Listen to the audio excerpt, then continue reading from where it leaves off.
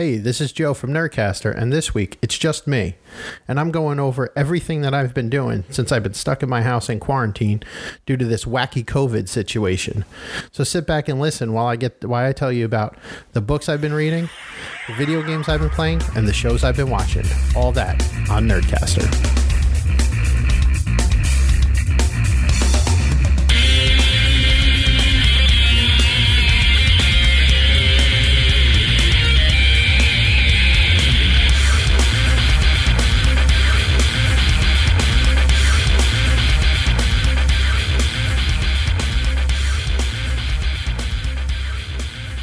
Hey, welcome to Nerdcaster, guys. This is Joe, and I'm here by myself this week.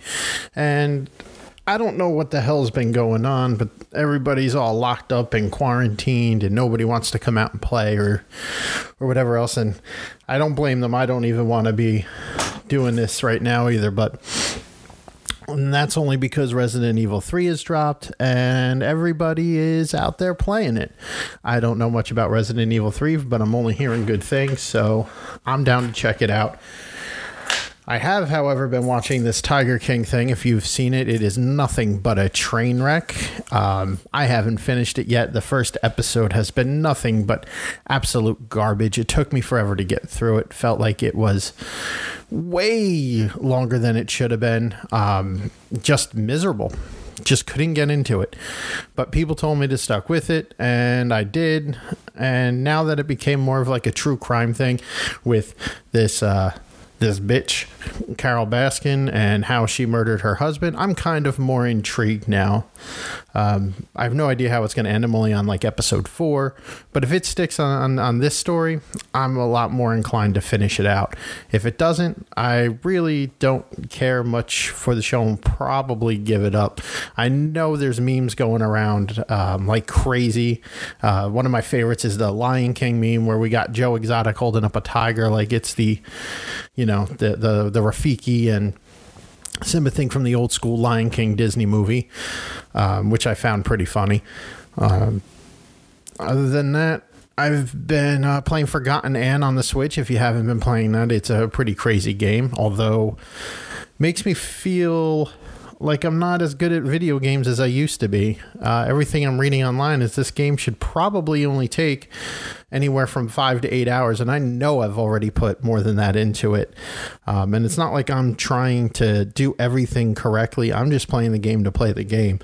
And I'm guessing maybe in my younger days I'd be able to finish it in the time frame people said, but I'm only halfway through, and I think I'm probably right around 6 hours into the game. So realistically for me, it's going to take me 12 hours. And if you haven't played it, Forgotten Anne is this girl who's watching over this forgotten land where things go when they're forgotten, like your socks in the dryer or things that go missing and you don't remember where they went. You never see them again. They end in this land of forgotten, which is overseen by this girl Anne and her master. And from there on in, you got some of these little, what they're called, forgotlings, who are trying to run around and defy the system as they don't agree with Anne or her boss about going back to the real world and leaving Forgotten Land, as this has become their home now. And they are called the Rebels. As far as I got, like I said, I'm only about halfway through. Anne is starting to learn about the Rebels a little more and seeing that they might actually have a point, since they were forgotten. Who really wants to go to the real world? And I think the game is going to get a little deeper on the second half. And I mean, it's developed in part with Square Enix. So, if you played any of the Final Fantasy games, usually the first half of the game tells one story, and then it does something like a 180 where you're doing something else for the rest of the game. And this is no different. It's pretty enjoyable, and at the price, it can't be beat. I think I paid $5 for it. It was on sale on the Nintendo store for a bit. So, if I'd even probably pay double that. It's not bad. Again, it's a short game, though, so if you're not into playing a game short and being done with it, then it's not for you. The artwork, done very well. Music's not terrible. The art is what made me get it. I watched the trailer on YouTube and thought it looked pretty cool and picked it up. That being said, I'm trying to finish the game within the next day or two, as Final Fantasy VII comes out next week, and I'm really looking forward to that. Resident Evil dropped, as I said earlier, this week. I'm not a huge Resident Evil fan. I'm sure I'm getting screams at for that, but just never got into the series. I wanted to get into the Parasite Eve series back in the day, and I just couldn't get into them.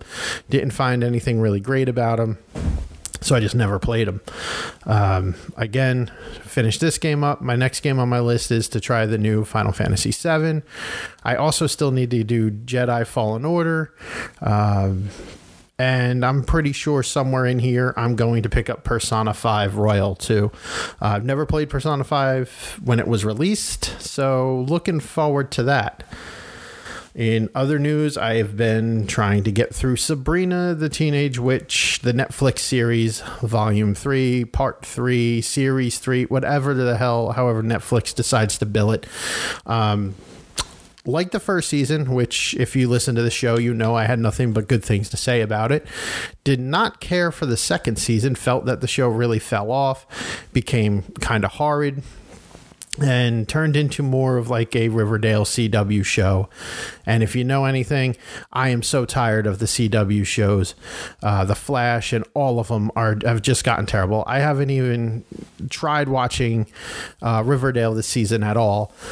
Enjoyed the last season of Riverdale, was good up to a point, and then it just lost me after the whole like D&D and that like role-playing game thing they had going on. I thought that was pretty cool, but then it crapped out. I'm done with it. That being said, I'm definitely going to finish Sabrina 3.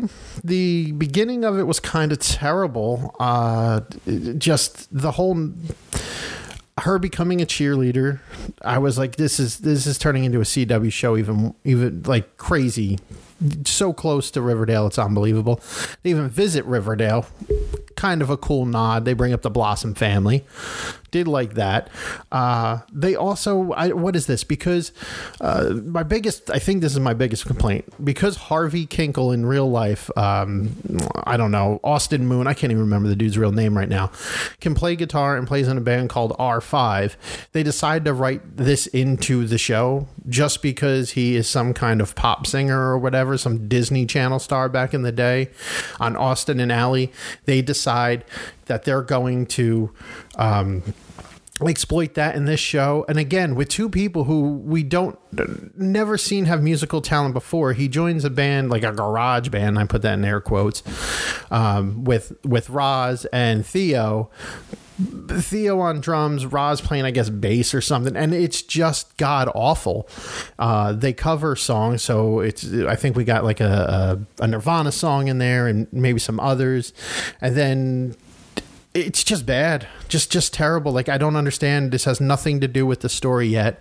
Maybe it does later on in the season, as again, I'm only like 4 episodes deep, but it is awful, just completely god awful. I hate the campiness of it, I guess, if that's the word I'm even looking for. I don't even know the word I'm looking for. But when that happened, I almost shut it off. And then we get Sabrina on the cheerleading squad, which I just mentioned, and with Roz, and they're doing dance routines to like Mickey and some other pop songs. Again, why?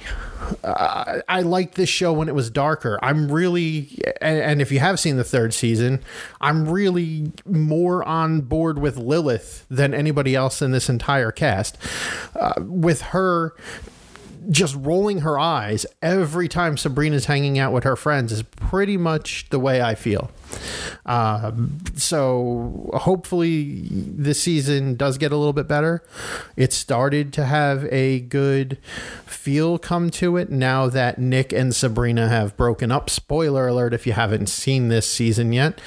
And I couldn't be more happier. I didn't like them together. I hated her fawning over him. I hated the stupid cuteness factor that I guess they had. I don't like the character at all. I'd rather see more of Ambrose and whatever that weird sister's name is that he's been hanging out with. I would rather watch a show about them two up until this point. Now that they're broken up, and Lucifer is now back on the run, and he's no longer held captured. He escaped. I think the rest of this season could go a lot better. I just don't understand why Netflix shows have to have like 2 or 3 crappy episodes in the beginning that I guess is a slow burn for a setup that just, is the payoff going to be worth it? And when you invest 2 to 3 hours into a show, you're hoping that payoff's worth it. And I think that's where a big problem comes with me as well, is I don't know if the payoff is going to be worth it in this season of Sabrina. Can the rest of the season hold my attention? Right now it is. I'm willing to give it another episode a shot because her and Nick are broken up and Lucifer's on the loose. It kind of has me a little bit intrigued.